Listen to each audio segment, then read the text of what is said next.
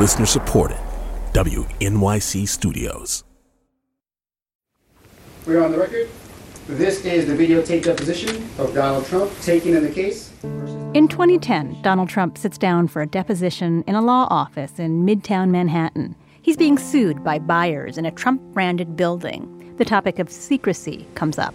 Confidentiality is very important because I don't want my competitors to know my deals. I don't want them to see what deal I'm making in Tampa, what deal I'm making in Panama, what deal I'm making in New York, what deal I'm making throughout the world. So we have confidentiality in many of our deals, if not all. I mean, you'd have to ask my lawyer. As we've all come to learn, Donald Trump cares a lot about confidentiality in his business deals, in his political life, and with women. You've heard of Stormy Daniels, the adult film actor who says she had an affair with Trump.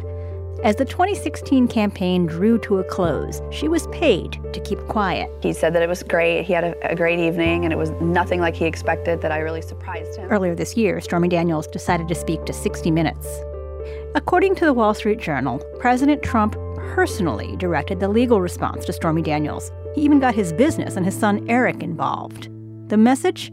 If you don't keep his secrets, he'll make you pay. This applies to a lot of people who worked for Trump in some capacity, including people who didn't allege intimate relationships, like Jessica Denson, who worked on his campaign. She wasn't one of the big names. She started in the data department, moved on to Hispanic outreach. We found a teeny recording of her from a local TV station in Colorado during the campaign. Denson, brown eyes, brown hair, dressed in crisp business attire, is defending Trump against critics in the audience. With all due respect to all of them, I think that their presence was not necessarily unbiased. The reason I'm telling you about her? She's in a confidentiality fight with the Trump campaign right now. Not quite a year ago, she files a case in New York State court. She's representing herself, saying her co-workers on the Trump campaign bullied and harassed her. She says one of them had referred to her as his sheep. And the Trump campaign has an unusual reaction to her lawsuit.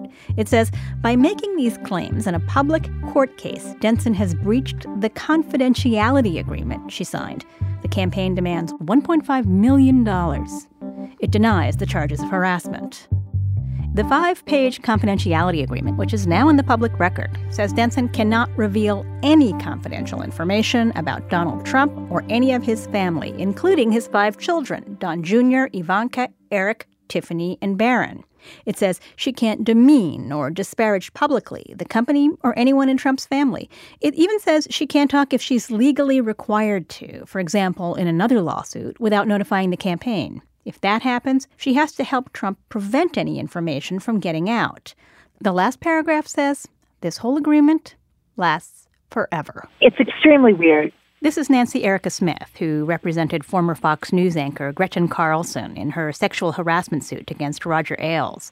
Smith has been handling cases like this for 38 years. Most non-disclosure agreements are when we bring a claim of discrimination or harassment and the employer wants to settle them, but as a condition of settling, they want my client to agree not to describe what happened to her. But she says having to sign them to get a job, that is highly unusual, especially in a political campaign. This is the kind of thing you would expect when you bring a nanny into your home to see, your most personal life experiences. Smith says there are good business reasons for confidentiality. Other companies have confidentiality agreements, meaning important things like what's our strategy. Trade secrets, competitive information, that sort of thing. Lots of companies and lots of celebrities have them. But Trump? He's not just a celebrity. He's not just a businessman. He's those things, and he's the president, with a long history of working to keep people silent. Hello and welcome to Trump Inc., an open investigation from WNYC and ProPublica that digs deep into how the president's business works and who might be profiting from the Trump administration. I'm Andrea Bernstein. And I'm Ilya Meritz. Before we take Trump Inc. any further, we have to talk about the thing that makes reporting on Trump different from reporting on other U.S. presidents. It's not just that the Trump Organization is a closely held private business or that Trump hasn't released his tax returns. It's that Trump has worked really hard, often in hidden ways, to protect and shape his reputation. I'm dealing with this right now. I am reporting a story, which I hope to bring to you sometime soon, where every source who knows anything about this particular matter of public interest and importance, as far as I can tell, all of them have signed a confidentiality agreement. This insistence on confidentiality pervades even the White House. The Washington Post has reported dozens of government employees were asked to sign confidentiality agreements, although these ones are particularly questionable. A little later this episode, we'll talk with Ronan Farrow of The New Yorker, a journalist with a black belt in getting past secrecy clauses.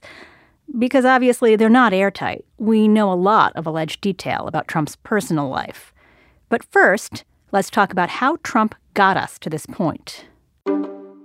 Donald Trump failed to come up with a $30 million debt payment on bonds used to finance the Trump Castle Casino. Last week, in 1990, Trump is buffeted by what his biographer Wayne Barrett called twin cataclysms. One, his Atlantic City casinos face bankruptcy, and his creditors are circling. Two, he's divorcing his wife of 13 years, Ivana. Trump has been having a secret affair with an actress named Marla Maples. It's a logistical feat. Trump's security detail has been shuttling Maples in and out of Trump properties so she and Ivana don't meet. Inevitably, they do.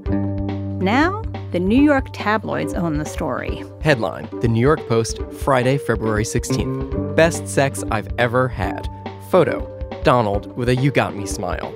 It went on like this for months. To get a rescue from the banks, Trump needs to settle his chaotic and public divorce. His brand depends on it. Ivana's deal says she can't talk about their marriage, period. Lesson learned. Protect your image, protect your business. After Trump's casino bankruptcy, big banks don't want to lend to him anymore. So he starts to shift his business model from building tall towers to licensing his name. Controlling how people think of that name matters more than ever. Our colleague Peter Elkind over at ProPublica told me this extraordinary story about a proposed condo tower Trump got involved with in 2005 in Tampa, Florida. It was announced initially as a Donald J. Trump signature property. He also spoke of being a partner in the project and it being his project. And the message that was delivered to prospective buyers was that Trump was a developer and a partner. And Trump actually said things to the press that conveyed that impression explicitly. To the local press, he spoke of the deal being so hot and so good that, while he had less than an ownership stake of 50%, he did have a substantial stake and he wanted to increase it, but his partners wouldn't let him do so because units were selling so well. I feel like the next thing you're going to tell me is that none of that was true? None of that was true. He had no ownership stake whatsoever. He was simply a licenser, but the people who were buying the units had no idea. So Trump and the developer actually wanted to keep their buyers in the dark. It's in a document, the brand licensing agreement, which came to light when unit buyers sued Trump. On page 15, there's a one-paragraph confidentiality agreement that says, without the written consent of the other party, unless required by law, they will not, under any circumstances, disclose or permit to be disclosed the existence of this agreement or any of its contents to any persons or entities for any purpose whatsoever. So neither Trump nor the developers can tell people that Trump is not a developer here. It is during this legal dispute that Trump gives a deposition saying, as you heard right at the beginning of this story, quote, confidentiality is very important to me. Later, he's asked why the license agreement also describes Trump as, quote, a worldwide renowned builder and developer. Why is that put in these agreements? Because we want them to know that we have a very important reputation and we don't want them to screw up. And so it's a way of putting in writing with the party whom you're going to license your name to. That's correct. That your reputation is an important thing to you. And we want them to do a good job. Okay. The tower in Tampa is never built. Trump eventually settles with the buyers. All of this plays out as Trump is staging an epic comeback on The Apprentice, playing a successful businessman. And now, America's boss, Donald Trump. In our first season of Trump Inc., we got a fascinating tip from someone who worked on the show about catering on the set of The Apprentice. We could never confirm it. There was a confidentiality agreement. The White House and the Trump campaign didn't respond to our request for comments, but in an emailed statement, a spokesperson for the Trump Organization said it's common practice for high-profile companies such as the Trump Organization to require employees and business partners to sign confidentiality agreements as a means of protecting against the unauthorized dissemination of both personal and proprietary information. Now, the people who signed these agreements find themselves limited in their ability to speak publicly about the man who is now President of the United States. There's at least one case we know of where confidentiality went beyond protecting the value of Trump's brand. It had to do with a criminal investigation in Manhattan before Trump was president. It's 8 years ago. Donald Trump and his children, Ivanka and Don Jr., are sued by a group of buyers in the Trump Soho condo hotel in Lower Manhattan. The buyers say the Trumps misled them. The Trumps say it's a case of buyer's remorse. The civil suit raises a red flag in the Manhattan District Attorney's Office. Prosecutors there think they might actually have a criminal case. But before prosecutors can finish the criminal investigation, the buyers settle. And there's a catch. As part of the agreement, the buyers affirm that they will no longer willingly cooperate with the district attorney. Here's their lawyer, Adam Lightman Bailey, talking with NPR's Kelly McEvers about his settlement with the Trump Organization. Obviously, we found other things in stuff. I can't talk about it. When I settled the case... They asked for a confidentiality agreement. Right. So they were like, you found some stuff out, but if we're going to settle with you, you can't talk about the stuff you found out. Right. Is that confidentiality agreement forever? Yes, and I'm still not I still haven't talked about it. Ilya and I reported on this case last year. You should look it up. Suffice it to say, after the civil settlement, Trump's personal lawyer makes a donation to the Manhattan DA. There's a lot of legal back and forth. The Trumps argue what they did was puffery, not a crime. With the buyer silenced, the DA drops the case. All this was before the 2016 election. A lot of stuff that voters might have wanted to know about only came to light after Trump was elected. So he enters the race with all these invisible gags on the people around him. Campaign staff have these confidentiality agreements. So do transition staff. And people planning his inauguration. And people now working in the White House. Here's Kellyanne Conway. We have confidentiality agreements in the West Wing. Absolutely we do. And why wouldn't we? And by the way, the fact is, thanks for raising this. The Washington Post says new employees at the White House are no longer being asked to sign. The commentators who defend Trump on TV, some of them have these agreements too. For a while after he was fired, former Trump campaign manager Corey Lewandowski was still being paid by the campaign, where he had a non-disparagement agreement, while also being a paid contributor for CNN. And this is still going on. And maybe I'll do a Trump translation. Rob Astorino, a paid CNN contributor, was recently called out on this by CNN anchor Poppy Harlow. Okay, I just need to note that you work on the Trump 2020 Advisory Committee, and therefore you have signed an NDA that includes a non-disparagement clause. So you can't really tell me then if, I mean, you really don't believe the president's own words? Rob Astorino is still a paid contributor. A number of White House ex-employees have gone on to be paid by entities that support Trump, like his campaign or a political action committee. As is so often the case with Trump, there's a twist. In one instance that we know about, the offer of a job seemed to come with strings attached. Omarosa Manigault-Newman, yeah, we know, released a tape in August. As you know, everything is public. When she was exiting the White House, Omarosa had a call with a Trump campaign official, Lara Trump, wife of Eric, daughter-in-law of Donald. Omarosa recorded the call. Lara Trump said, and I'm paraphrasing, "It sounds like you've got something in your back pocket. If you come to work for the next Trump campaign, we'll want to keep things positive."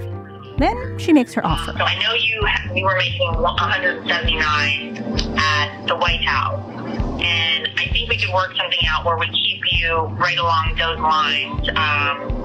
Specifically, let me see, I haven't even added up the numbers, but we were talking about like $15K a month, so that's $180,000. Does that sound like a fair deal for you? Omarosa didn't take the offer. Now she has a best-selling book. The Trump campaign is seeking millions in fines for violating her confidentiality agreement. Lara Trump called the tape a fraud. So we've been surveying the landscape of Trump and secrecy. We began with Ivana, Marla, and Trump's sex life. And that's where we are again today. In August, I was in a courtroom in Lower Manhattan. Trump's former personal attorney, Michael Cohen, in a charcoal suit and a yellow tie, frequently stopping to sigh, was pleading guilty. He said he'd committed crimes by keeping information that could be harmful to Trump out of the public eye. On or about the summer of 2016, Cohen said, in coordination with and at the direction of a candidate for federal office, I and the CEO of a media company, at the request of the candidate, worked together to keep an individual with information that would be harmful to the candidate and to the campaign from publicly disclosing this information.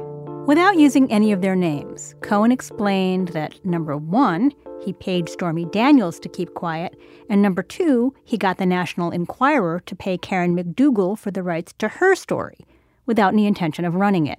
The latter practice is known as catch and kill. Trump denies extramarital affairs with the women. Give me your Coke, please. There is audio of Trump and Michael Cohen talking about how to buy McDougal's silence.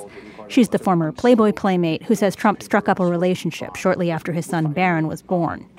Cohen recorded this conversation in September 2016. First, you'll hear Cohen, then Trump. I need to open up a company for the transfer of all of that info regarding our friend David, so that I'm going to do that right away. I've actually come up and I've spoken to Alan Weisselberg about how to set the whole thing up. David here is David Pecker, CEO of the National Enquirer's parent company. Alan Weisselberg is the Trump Organization's chief financial officer. Cohen is saying the shell company he's setting up can be used to make payments to the Enquirer to suppress McDougal's story. So what are we going to pay? Funding, yes. And it's all the stuff, because, you never know where that company, you never know where he's going to be. Correct. It sounds like Trump is saying if something happens to the publisher of the National Enquirer, Trump's information may not be safe. Correct. So I'm all over that. And I spoke to Alan about it when it comes time for the financing, which will be... Listen, what financing? We'll have to pay you. So I'll pay with cash. No. I got... No. For many years, the National Enquirer kept Donald Trump's secrets in a safe. This is not a metaphor, but an actual locked box containing stories that could be harmful to him and records of hush money payments. 5 sources confirmed the safe's existence to the Associated Press. All of them spoke anonymously because they too have confidentiality agreements. Despite all these efforts, people are speaking out. In a minute, the New Yorker journalist who's challenging the paradigms of secrecy. We'll be right back.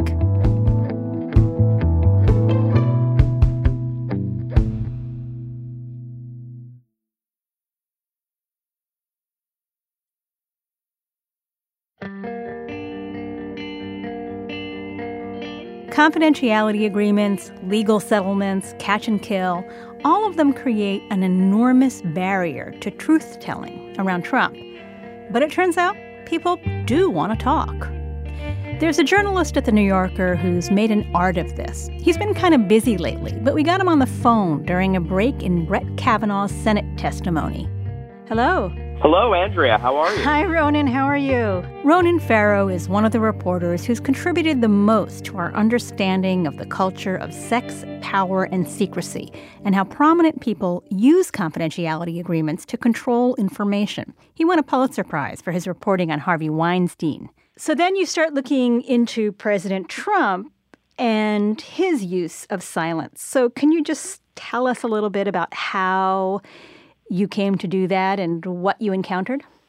I personally stumbled into this through a very direct route from the reporting I did on Harvey Weinstein, who was using the National Enquirer to acquire damaging information about opponents and also to suppress damaging information about him. And it was through that circle of sources around the National Enquirer that it became apparent very quickly that this wasn't just Harvey Weinstein using this tactic. This wasn't just a Hollywood tactic. This was something that Donald Trump did pretty regularly. Now, there's an important difference here. With Harvey Weinstein, the damaging information was about alleged sexual assault. In the Donald Trump Karen McDougal case, it's about an alleged consensual affair. So I wouldn't compare the two, except to say in this one specific respect, they were both using the same playbook of working with a tabloid outlet to manipulate and suppress the truth. Have you done reporting, or are you aware of reporting about how Donald Trump established this relationship with the Inquirer? So he and David Pecker have a long-standing relationship. Pecker is the publisher of the Inquirer. The relationship that Donald Trump had with the gossip media in general extends back decades. You know, we've obviously heard the accounts of Donald Trump using fake voices and identities to call reporters. He's a person who, for many, many years, has been engaged in this game of manipulating the press. You know, both the efforts to suppress items and also the efforts to plant items that were favorable to him. Trump used to use the name John Barron when he called reporters, pretending to be his own PR man. But David Pecker became one of his closest bonds in that respect. And, you know, in our first story about the effort to suppress Karen McDougal's account of her affair with Trump through the National Enquirer, we talked to a number of employees who described Trump's very cozy, very close relationship with Pecker. When you spoke to her then, she told you, "I'm afraid to even say his name." Yes, it was her first on-the-record interview about the subject in that article, but she remained very fearful of legal retaliation and spoke extremely carefully at that point. Karen McDougal signed a contract that she felt barred her from talking to the press. And indeed, the records of those contracts support that. At the time of the election, Karen McDougal was effectively gagged in legal terms. Subsequently, there was an amendment to her agreement that allowed, on paper anyway, some exemptions. But our understanding along the way was that behind the scenes, even as AMI pointed to that exception and said, hey, we're not gagging anyone, their lawyers were still engaged in an effort to intimidate and silence her. It didn't work. McDougal told her story. And, I wish I could take credit for that. I think that really is down to Karen McDougal becoming convinced that this was an issue of national significance as time went on, and that the public should be aware. After Ronen published his piece, something important happened. McDougal got back the right to tell her story. But she'd been silenced during the campaign. It was not the only way the Inquirer helped shape perceptions of Trump. In the eyes of a lot of the sources we talked to from around the National Enquirer, Donald Trump had a profound degree of influence over the coverage that AMI and the Enquirer did in general. Maxine Page, one of the employees that we talked to, talked about the leverage that Pecker had over a lot of celebrities. This other employee, Jerry George, said, quote, "We never printed a word about Trump without his approval." The political ramifications of that are pretty significant. Have you done any reporting on what else is in that vault at AMI? I have, and I cannot comment on any reporting I haven't published. There may be people in the Trump administration who would keep the president's secrets without signing a loyalty oath. That is how it's always worked in Washington. In this administration, dozens of White House aides were told to sign non-disclosure agreements, NDAs. That's according to the Washington Post.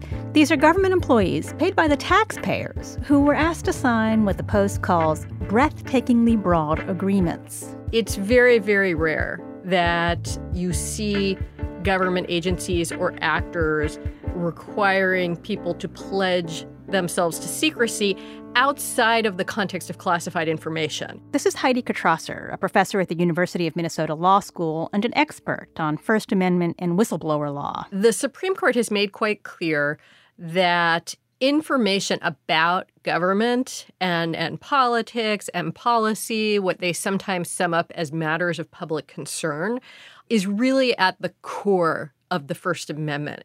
And for that reason, the notion that somebody might be subject to criminal or civil damages for sharing non-classified information about government is pretty anathema to most of the case law. Kitrosser says, for this reason, non-disparagement agreements made during the campaign may also violate the First Amendment because the agreements never expire. And I think the reason for that is that otherwise you'd be driving a huge hole through the First Amendment if you could, knowing that one day you might run for office, have people sign non-disparagement agreements that they'll never say a bad word about you, knowing that those will cover your time in office. Kitrosser says even if these secrecy clauses are on such shaky legal ground that they'd be bounced out of court if they were challenged, well, many people are not going to want the hassle or emotional strain of being threatened. And instead they'll say, well, you know what, I'll just refrain from saying anything that would be deemed a breach of confidentiality. Or if there's a non-disparagement clause, I'll just refrain from saying anything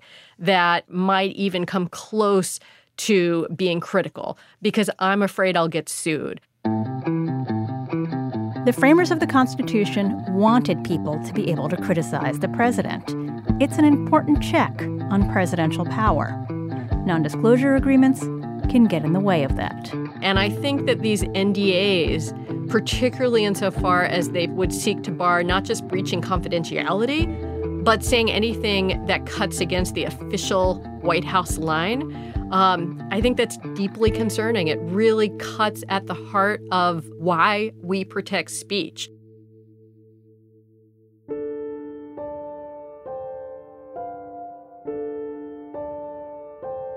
Coming up on Trump Inc. We are going to drain the swamp.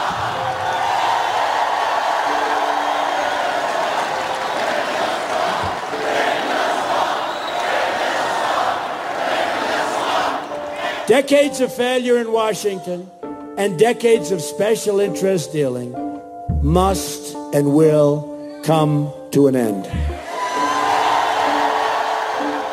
The president, his funder, a prime minister, and a casino.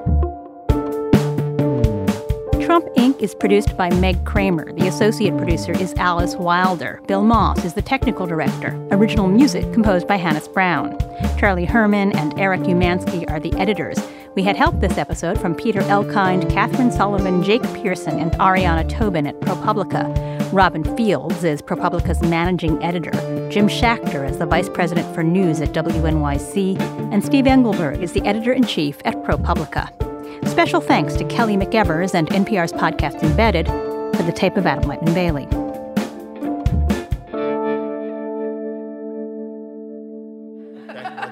That's fascinating. I know you either do or don't have a non-disclosure agreement, which, if you didn't have a non-disclosure agreement, do you have a non-disclosure agreement? Do I? You can't say whether you have a non-disclosure agreement, but if you didn't have a non-disclosure agreement, you most certainly could say, I don't have a non-disclosure agreement. Yes? You're so smart, Jimmy. Thank you very much. Okay.